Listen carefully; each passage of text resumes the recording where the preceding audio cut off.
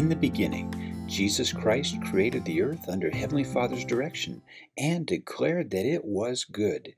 At one time during its creation, our beautiful world was without form and void, empty and desolate. But Heavenly Father and Jesus Christ commanded unorganized materials and elements to obey their every word and turn them into the wonderful earth that we live on.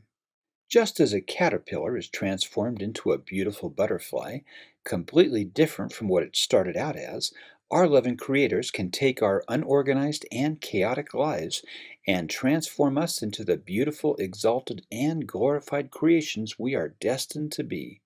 We need to trust and have faith that they can shine light in the dark moments in our lives, help us change whatever we need to, and give us a solid foundation to build upon to return and live with them as celestial beings. As we learn more about His creations, we develop gratitude and appreciation for all He gives us to enjoy on this earth, and are able to grow and be more like Him each day. God told us the purpose of His creation, work, and glory is to bring to pass the immortality and eternal life of man. We needed the opportunity to live on this earth with physical bodies to learn the lessons of mortality to be able to return and live with Him. The creation accounts we read in the book of Genesis in the Bible and the books of Moses and Abraham in the Pearl of Great Price each give us different insights into the creation process. The Hebrew word for creation means to form, shape, or organize out of pre-existing material or matter, and God was involved in every part of this process of creating the heavens and the earth for us to live on and participate in His plan of salvation. The creation began with a void or empty space that God gave form to. He caused darkness to come upon the face of the deep that was in chaos, and His Spirit moved upon the face of the water to create order. God said, "Let there be light," and it was good. He divided the light that He called day from the darkness that He called night, by the word of His power, or Jesus Christ. And the evening and morning were the first day. We read in Genesis and Moses that this creation happened over periods of time called days, and in Abraham it was called times. We really don't know how long each of these creation periods were, just that they were separate events that divided each process. So now there was a separation from day and night, and light and darkness. The sun filled the day, and the moon and stars filled the night. God had separated the waters of the deep from the sky or firmament in the heavens, and caused dry land to appear, that He filled with plants and trees. In the next three creations, He filled the earth with life, such as fish and other creatures in the sea, birds in the sky, and animals and all creeping things on the land.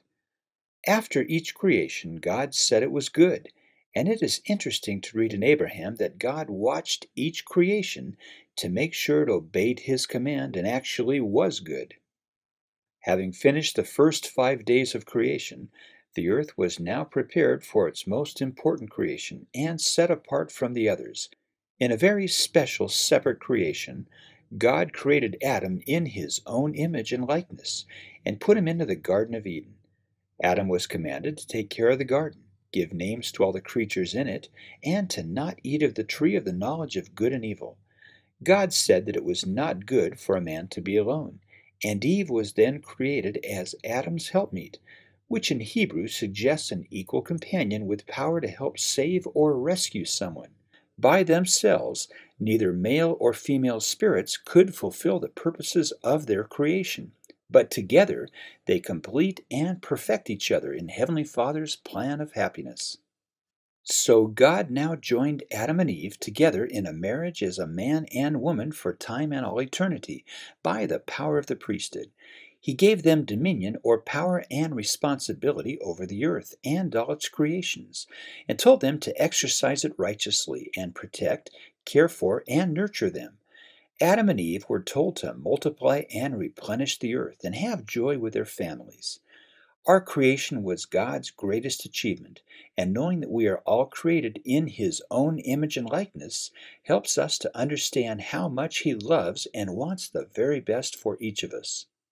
The world sends us many false messages about our bodies, But when we understand that Heavenly Father created them to look like His own body, and that they are a precious gift for us to learn how to control and take care of, we can learn how to grow to become like Him, develop reverence for them, and learn how to respect and take care of our own and others' bodies to show Him our gratitude for them.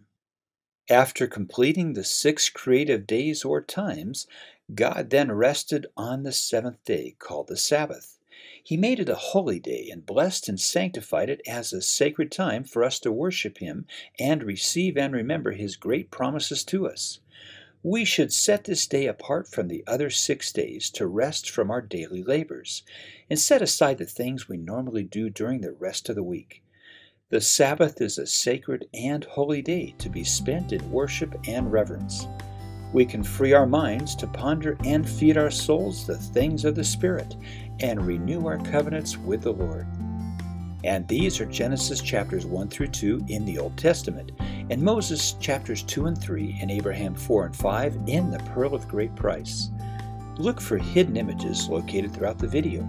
You can download a coloring page and activity puzzles for each section on Etsy at PonderFun. Visit our Facebook page or ponderfun.com to find more fun things to do, and you can listen to these as a podcast. Please like and share these videos with anyone you think might enjoy them, and I'll keep making new ones. Thanks again for watching, and find some time this week to ponder.